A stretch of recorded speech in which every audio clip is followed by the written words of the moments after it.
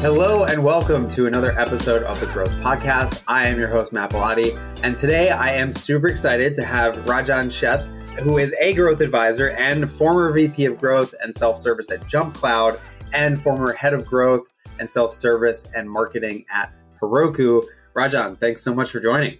Thank you, Matt, for inviting me on this podcast. Super excited to chat with you and discuss some of the PLG strategies that have worked for me in the past.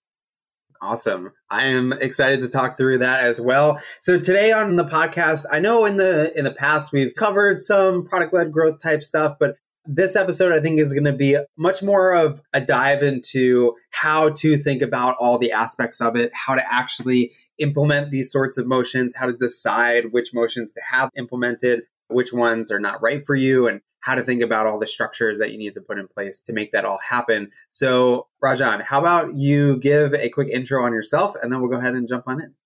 Awesome. Thanks, Matt, for the intro. I'll quickly give you a few seconds of about me.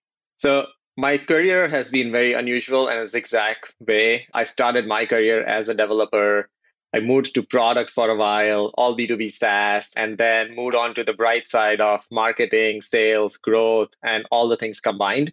And I've done both. I've taken companies who started PLG and scaled them and integrated with their sales-led motion, as well as companies that have started tops down, have built their PLG motion and again integrated with self-service motion or the sales-led motion. So I've done both, and there are challenges and there are amazing things that you can do for both of them. So I'm super excited to discuss that with you today.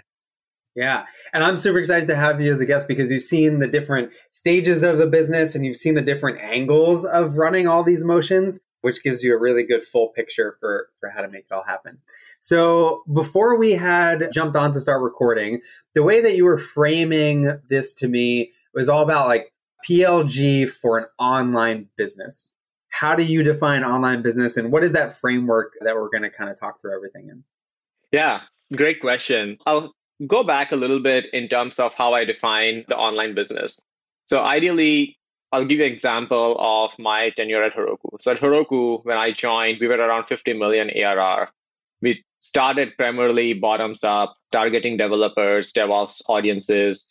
We had a great inbound. We built a self-service business, and then we expanded into more of a sales assisted as well as a sales-led motion. The way I think about the online business is think about growth not as a function, but think about growth as a business. How can you drive your revenue growth depending on the stage of the company that you are at, and what are the components that form that business? And in my career or in my roles, I have led teams across marketing, product, sales, as well as the entire go-to-market infrastructure. And what leads me to believe that is that as you think about the entire online business, you think of your role as more of a pseudo GM or a GM, where you are an orchestrator, as well as you are owning some parts of the functions, either whether it's a self-service business, whether it's a growth marketing business, whether it's product growth, or whether it's revenue growth. And that's how I think about online business as like a combination of different PLG strategies overall to build growth as a business.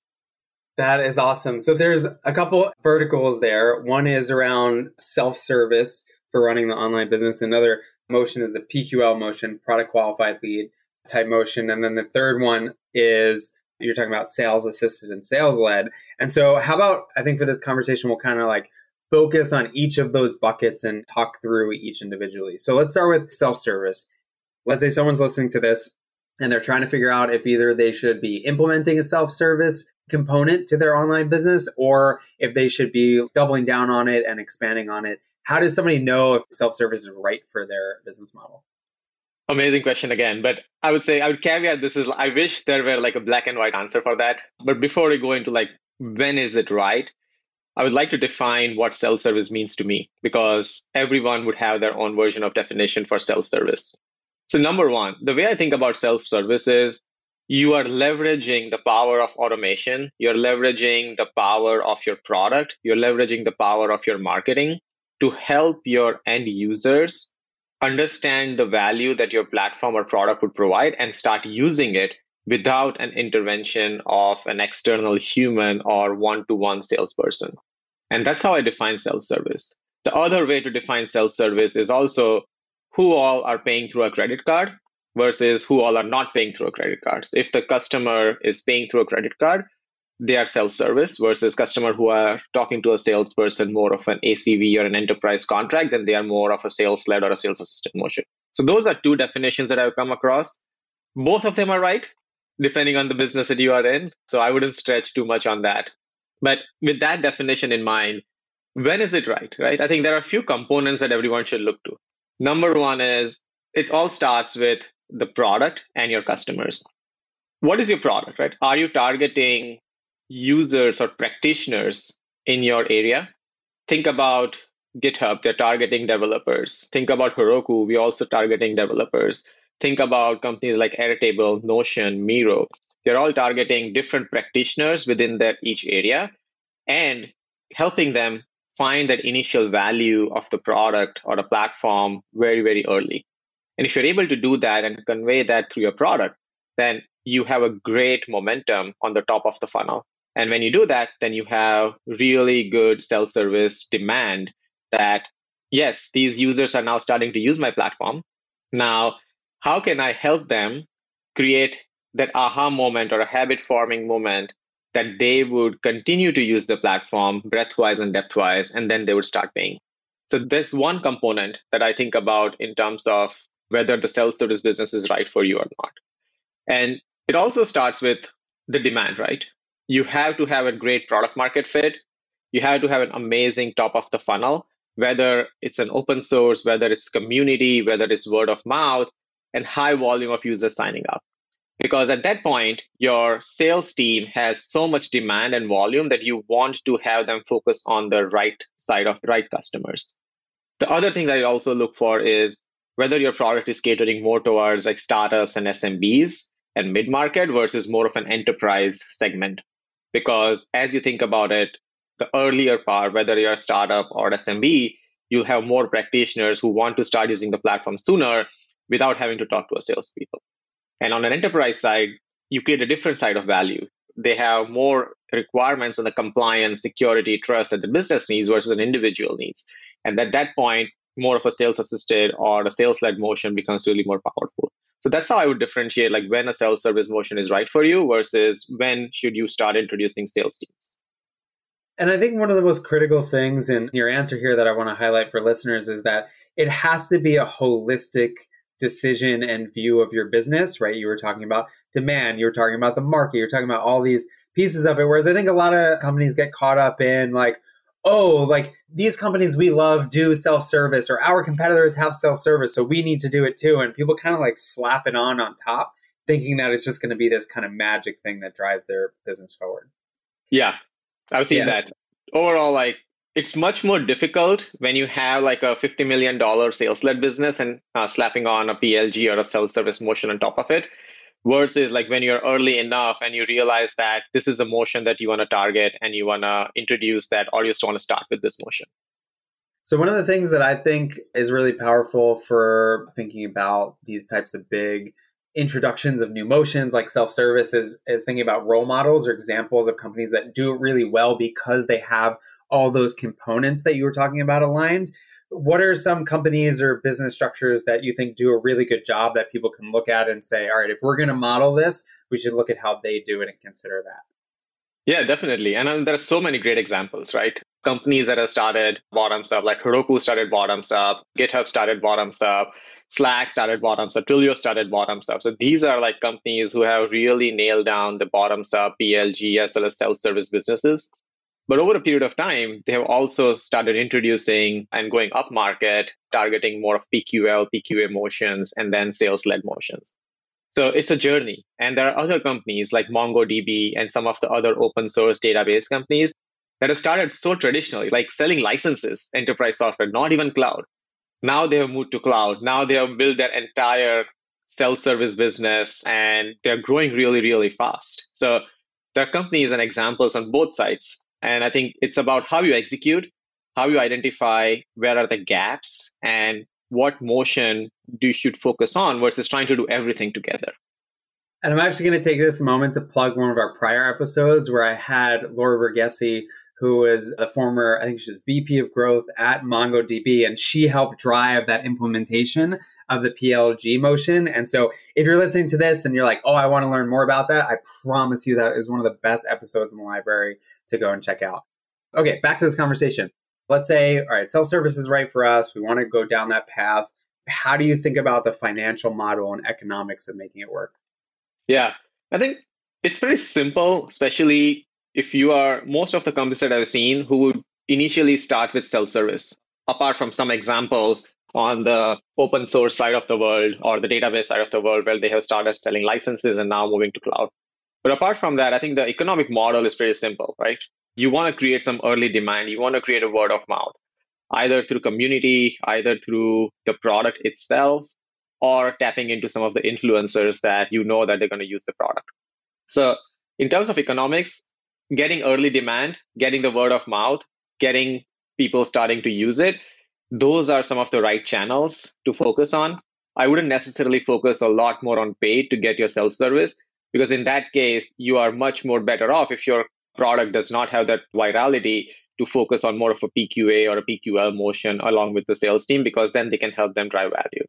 So in terms of the investment, I would say a lot more investment needs to happen on the product side, as well as a lot more investment needs to happen on the community side to grow that, so that the product and the community meets together.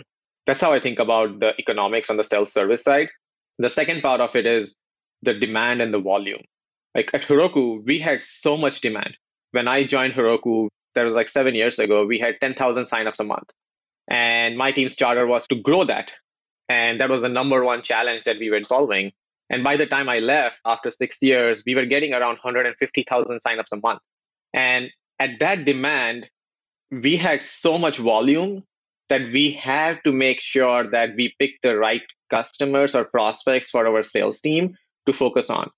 And there was no way that how much ever amount of sales reps we get, we're going to have every lead or every sign-ups follow up with them. So I think it's also about the demand that you create and what is the right incentive for the sales team to focus on and what's valuable for their time overall. So I think that's how I would think about the economic model, especially if you're starting with self-service or growing that. All right. This has been such a great overview of self-service. I want to move on to PQL motion as the next section of this podcast. Anything else you want to say on self-service before we move? I mean, I know there's tons and tons to say, but anything in particular you want to touch on, or are you ready to hop over to PQL motion? No, I think let's do that. We have so much to cover, and I'm super excited to cover the other parts too.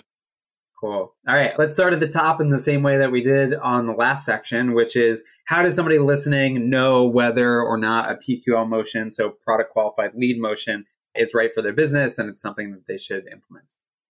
So my answer has changed over a period of time in the last 6 years for this.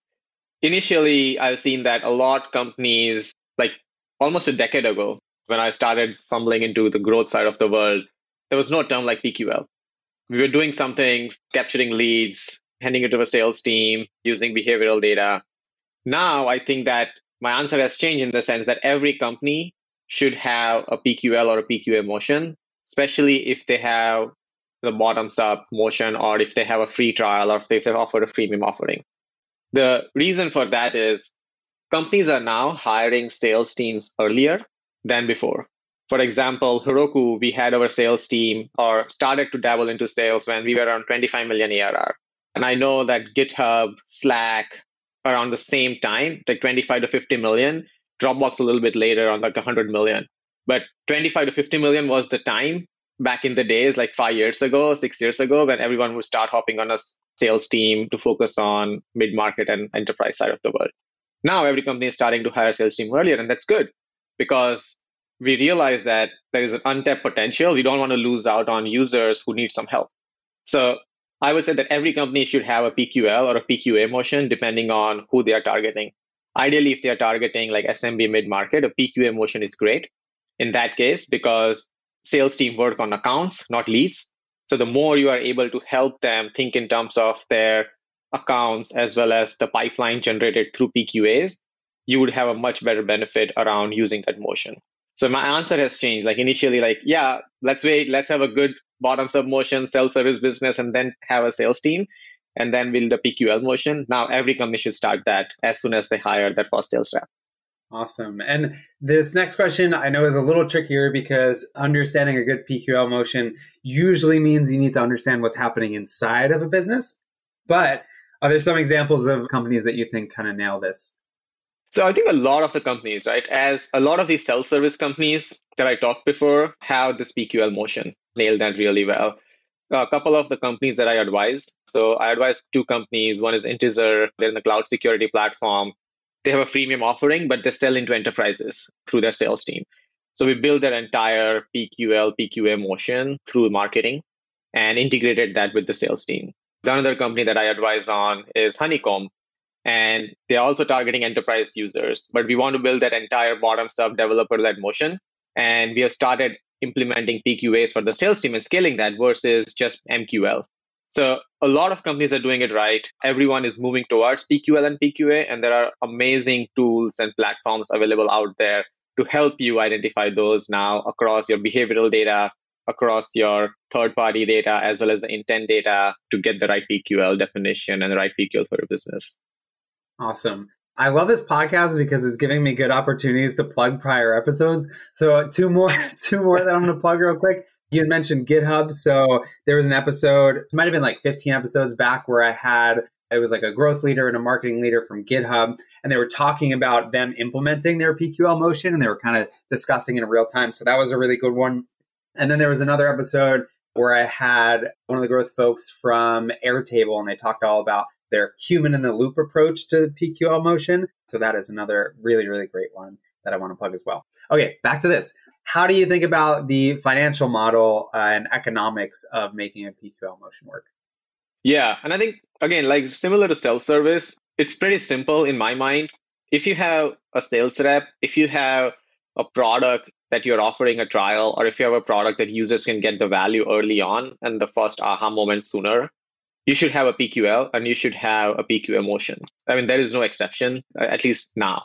And I'll give an example around how we did that at Heroku. So at Heroku, our goal was to identify PQLs, not just at sign up, but we had PQAs. As the user started getting more value, whether they are starting to use other parts of the platform after 6 months, we would trigger those PQAs to our sales team. From the self-service itself, if the customer is paying us X dollars per month, and if their growth rate is really high month over month, and they are scaling their operations, then we would use that as a PQA motion for the sales team for the expansion side. So the caveat that I would add to PQA motion is that it's not just for net new.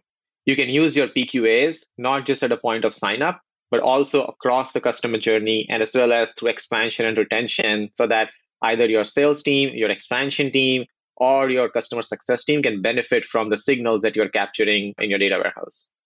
Awesome. And I think my last question on this PQL motion piece is, how do you think about creating structure to generate demand and the channels that work to drive PQLs? Yeah, and I think number one thing for me across this setting the growth as a business has been defining the right KPIs.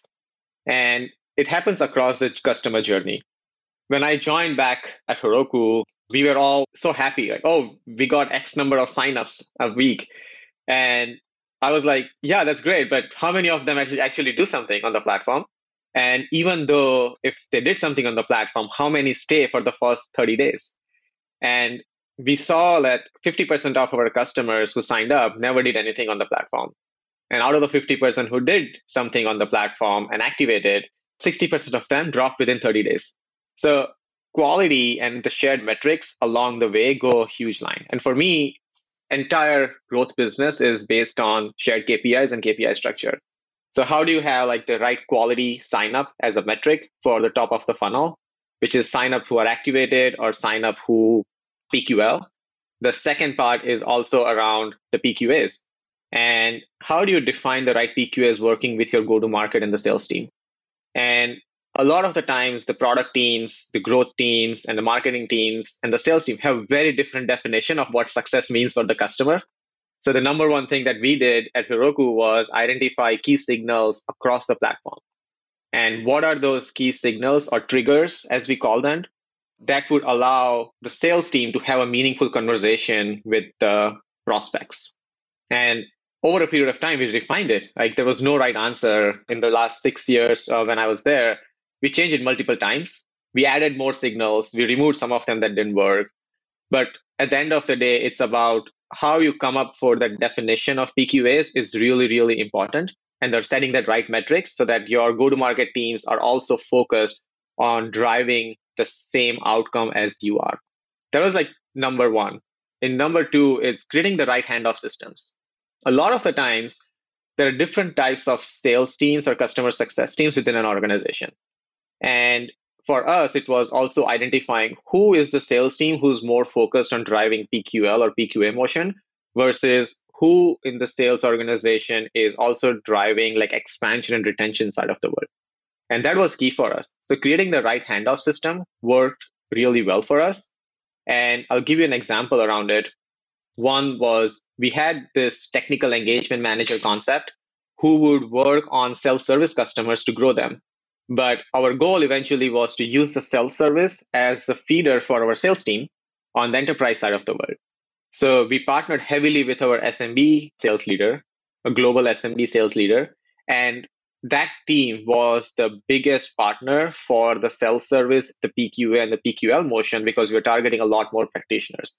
If we had gone to the enterprise sales rep, they would probably be like, I need a Fortune 500 account versus like everyone that I can follow up with.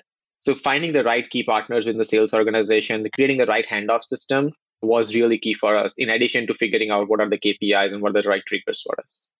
Yeah, and I love those last couple pieces too, and especially your point around how it's kind of ever changing and ever evolving, right? The handoff process and the partner that you have 1.5 years ago looks very different than what you should probably have today, which is going to look very different than that handoff and the variables that make a good PQL a year from now, because the market's changing, the customer's changing, your product is changing, your own marketing messaging is changing as well. So that is a super, super key component. Yeah. Anything else you want to mention on PQLs before we jump to the last section here? No, I think one key advice to everyone who's thinking about setting a PQL or PQA motion, I would say don't over gravitate on finding the right PQL or PQA when you're starting off. Start with something. You would get the feedback loop. And if you build that with your sales organization, I think that would be a lot better for you versus trying to over gravitate on that. The second part is help the sales team with the right signals in the place where they are. So don't try to give them spreadsheets. Don't try to give them BI dashboards. If possible, track those in the same CRM system that they work on. You'll get a lot more adoption and feedback from them if you're able to do that. So I think those are the two advice that I would give anyone who's starting to implement the PQL and PQA motion. Right. Take the PQLs and PQAs and put them in the same place that a sales rep goes and looks at all their other leads that they're going to go work. Yes. Makes a lot of sense. All right. Last section of the podcast here, which is talking about the third component or third main motion of building an online business and PLG around the online business, which is sales assisted and sales led motions. So we'll start this the same way we started the other two. How does somebody listening know if sales led or sales assisted is right for their business? Yeah. And I think for this, I would say a little bit of more financial modeling or economics in terms of like, yeah, you have a sales team. Is your product catering more towards like mid-market or enterprise? Or even if your product is catering to practitioners, do you have a decision maker that you sell into? And do they need more around the business use cases like compliance, security, etc.? Because at that point, the practitioners are probably like, yes, I'm using your product. I don't need to go through all these things, but a business user would want that, an organization would want that. And at that point, I think sales assisted or a sales led motion makes really sense. And a lot of the times it's driven by the product and the market you're playing into. And also, one thing is that as your self-service business grows, you need to have a sales-led or sales-assisted motion. The way it works is that whether you start bottoms up, whether you start tops down, eventually you will need the sales-assisted and the sales-led motion. And if you have started bottoms up, then you should use your self-service business as the biggest feeder for the sales team. At Heroku, I remember we started bottoms up and we had so much volume we grew from 50 million to 450 million ARR in 6 years. And 60% of that was actually originated from self-service business. Every month, we took the cream of the cream customers who are really growing fast and graduate them into more of an enterprise motion in partnership with our sales team. So my team led that entire self-service business. Our self-service business was around 160 million ARR. It stayed pretty much the same because we used that as a feeder for the sales organization. So that's why I think the sales assisted and the sales led motion is so important, because as you go up market and as you find more value in having the decision makers buy your product, as well as if you have the product which sells into the decision makers, you need to have a sales led motion. So I think that's how I define the importance of sales assisted and sales led. And the difference that I would point out in sales assisted and sales led is sales assisted is like a nurturing mechanism where you help your existing self-service customer transition into more of an enterprise world through differentiation. And that would also take place with the growth team. And they would help from the data, from the usage, driving that PQL and PQA motion for your sales organization. So that's how I define, like, yes, you probably need sales assisted, you probably need sales led. It just defines when you started and which direction, whether you started bottoms up or whether you started tops down. Yeah, and maybe one other way that I would add and phrase it, and you tell me if you agree with this phrasing or not for the folks listening, is the more that your product requires change management on the customer side, the more important a sales assisted or sales led motion becomes. I think that's the right way to put it. Yes, I agree. All right. So next question. Are there any specific role models or companies that you think do this really well? Or is the answer here kind of like, look at the public market of the top performing SaaS enterprise businesses and just like, look at what they're doing? Yeah, I think that's pretty much the answer, right? I've talked to so many founders, even though they're early stage, they realize the value of this motion. And everyone, even now, like even if they're like 1 million to 5 million ARR, everyone has a sales team or they have started building a sales team, because you want some early marquee customers to go after. And you don't want to just create demand and more adoption, but at the same time, I think you want to also scale your revenue initially. So to get that even before demand from the investor relationship as well as from other sources, you need the right person or the sales led motion to go after those, whether it's sales assisted, whether it's more of like a customer success, or even sometimes a CEO doing that. So I think there's no either or. Everyone is doing this, even companies who are early stage or even the companies who are public and have done really well. Cool. So next question is, how do you figure out the financial model and economic structure of making sales-led and sales-assisted work? Because you talked about this at the start, that the model here is probably more important than the other buckets. Yeah, right. So, right, because if you have salespeople, then you need to make sure that they're successful. And you need to make sure that they have the right comm structure and the incentives to go after and drive the behavior that you want them to drive. And I'll start with an example, right? At Heroku, our comm structure and our modeling changed over a period of time. For example, initially the behavior that we wanted to drive was we had so many customers on self-service and we wanted to get them on our new enterprise offering, a new enterprise plan. But the comp model was that if you are able to get them onto an enterprise offering, then you would be paid 100% of the entire ACV. Your comp would be based on 100% of the ACV that you create on the enterprise side.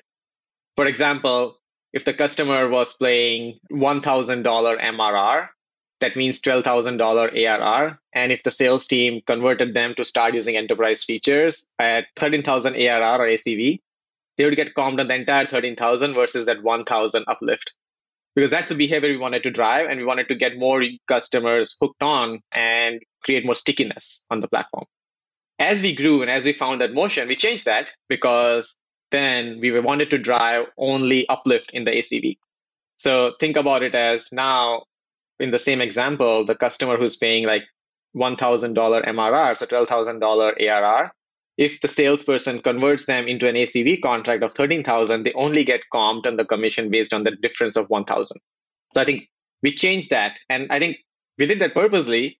And I believe in this, I follow Charlie Munger's philosophy in there is like, never ever think about something else. when you should be thinking about the power of incentives. So the incentives you want to drive is how you structure the comp. The other part was also around how do you comp the technical account manager or sales assisted motion who would help your existing customers grow MRR without converting into an enterprise side of the world. So the way we did that was we had more of our technical account managers comped based on the growth rate that they would see in 6 months period since the account was assigned to them. And then what was their MRR after 6 months. And then we removed the natural growth of 2% or 5%, depending on, we know that even if we hadn't assigned it to a technical account manager, the account would have grown anyways, and they would be comped on the difference. Because then it drives the right incentive to help the customers grow organically versus just trying to convert them into an enterprise customer and having them later churn on, because then that's not what they're looking for. So economics in the sales assisted and the sales side motion matter a lot, especially you are growing really fast, whether you are scaling really fast overall. Yeah, getting those incentives right can be make or break. And you got to think about, whenever you're building those incentives, you got to think about how can a human game this incentive system? Because the reps for sure will try to figure that out to try to walk away with the most money possible. I mean, look, at the end of the day, I think it's their job to close more deals and it's their job to get things right. And I think partnering with them to understand the philosophy around how customers are closing would actually help a win-win situation versus looking at like gamifying the system. So how can we help gamify the system in a way that is incremental to the business? That's how I think about the comp models always. Yeah, I love that. That's such a good way to think about it. How do you build it so that it can be gamified in the best way possible that drives more revenue and outcome for your business? Cool. So last piece on this is, how do you think about creating the structures and channels to generate and drive demand that power these types of motions? Yeah. So every motion would need a different type of demand. For example, if you are starting bottoms up, targeting practitioners, SMB mid-market in a developer DevOps space or more of a collaboration platform, a lot of it is driven by communities, open source, communities, influencers. If you have that motion right, and if you continue to invest in that either through DevRel or either through advocates within those communities, you would drive a lot more demand than continuing to pay through any paid channels. And that also helps you to invest in the right content, invest in SEO. And that's a long-term investment. While you are ramping up on your paid channels initially, that's a huge investment that you have to start thinking about early on if that's your motion. The other part is, I will also say, is that if you're targeting startups, if you're targeting SMB, having a startup program has always helped companies to get and penetrate into their target accounts early on so that they grow with you.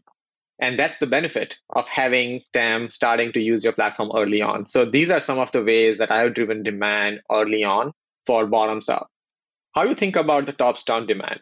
And I think there are two ways to think about it. Number one is, what does a go-to-market motion look like? For us at Heroku, we had 3 different work streams to get enterprise customer. Number one, as we talked about, was converting from self-service to enterprise with the offerings and what the customer wanted. Number 2 was partnership, leveraging the mothership Salesforce. Think about Salesforce has like hundreds of thousands of Salesforce CRM and Sales Cloud, Service Cloud accounts. How do you identify the right accounts within the partners that you have and figure out who are the right personas to go after? Because for Heroku, the persona was completely different. Salesforce was more around like admin, Salesforce admin. For us, it was like an actual developer or a DevOps person. How do you identify the right customers and go after the right personas within those accounts and then help them realize the value of, you're using Salesforce, how do you power your applications by using Salesforce data and use Heroku and using that bridge? So if the right messaging, right partners, and the right hook and the right audience allowed us to go outbound, allowed us to go in tops down account. The third way we did was we used more of an ABM approach where we targeted key accounts, cloud native, high growth SaaS startups. And we just went after them using our outbound ABM marketing, as well as partnering with our BDR and SDR teams to go after them with a more automated way. So that's how I think about creating demand. I think it all starts with the go-to-market motion that you're focused on. And depending on that, you either focus on communities and grow that, depending on whether you are more as a solution on a particular partner, or you can do more of a co-marketing there. You can do that, or you go after like a select ICP who would benefit from your product and then go after them through more of an outbound account-based management side of solution. Awesome. Thank you for talking us through all that. And before I jump towards some final questions here, I'm going to use this as an opportunity to plug one other episode. So recently I had Holly Chen, who is an incredible growth advisor and growth practitioner. And she talked about in the episode, it was all about how do you go from a self-service product-led growth motion and introduce a sales-led and sales-assisted type motion. And that episode is an awesome, awesome walkthrough of that sort of step that you might take as a business. All right. So Rajan, this has been fantastic. We've covered a lot of ground here. Anything else that you want to say to tie everything together, or maybe a note that you didn't get a chance to share before we go ahead and wrap up? I would just ended up with the same thing that I started with, right? I think the number one thing that everyone should start thinking about is how can you think about growth as a business versus a function? And in my career, I have never thought growth as a marketing function or a product function or a sales function. It is a responsibility of you as a growth leader to act as a GM and own a channel and own a function, but make sure that there's a cross-functional organization that you are partnering with and you are accountable for. So think of it in terms of your role more as a GM versus I own growth marketing and activated signups is my KPI. No, your KPI is ARR or MRR or however you think about it. And whatever you need to get that, partnering with other organizations or start owning some of those KPIs, you should start doing that. I think that's what I've learned. And historically, that has allowed me to expand my scope of responsibilities. At Heroku, I started owning from like just the top of the funnel metrics to the product metrics from the monthly active user, the monetization, the revenue numbers, as well as the expansion, the retention side of the world. So I think that's what allow you to expand and have a better impact on your organization's growth. Amazing. Well, this has been one of the densest episodes in terms of advice and tactical action and all that. So Rajan, thank you again so much for joining here. Really appreciate it. No, thank you for having me, Matt. It's always wonderful. I've heard your podcast a lot, so glad to be part of it. Absolutely. And for those of you listening, as I have plugged many times, there are incredible other episodes to check out with amazing growth experts and leaders. Go ahead and thumb through those. Hit the subscribe button if you haven't done so yet. I want to say thank you again for spending your time here. I know there are tons of things you could be working on, listening to, watching, playing, whatever it is, and you're spending it here listening to the podcast. So I super appreciate it. 5-star review and a written review go a really long way. So I would love that. If you've got any questions or feedback or topic ideas or whatever it is, my email is matt@drift.com. Feel free to reach out. And with that, we'll call it a wrap and I'll catch you on the next episode. Thanks.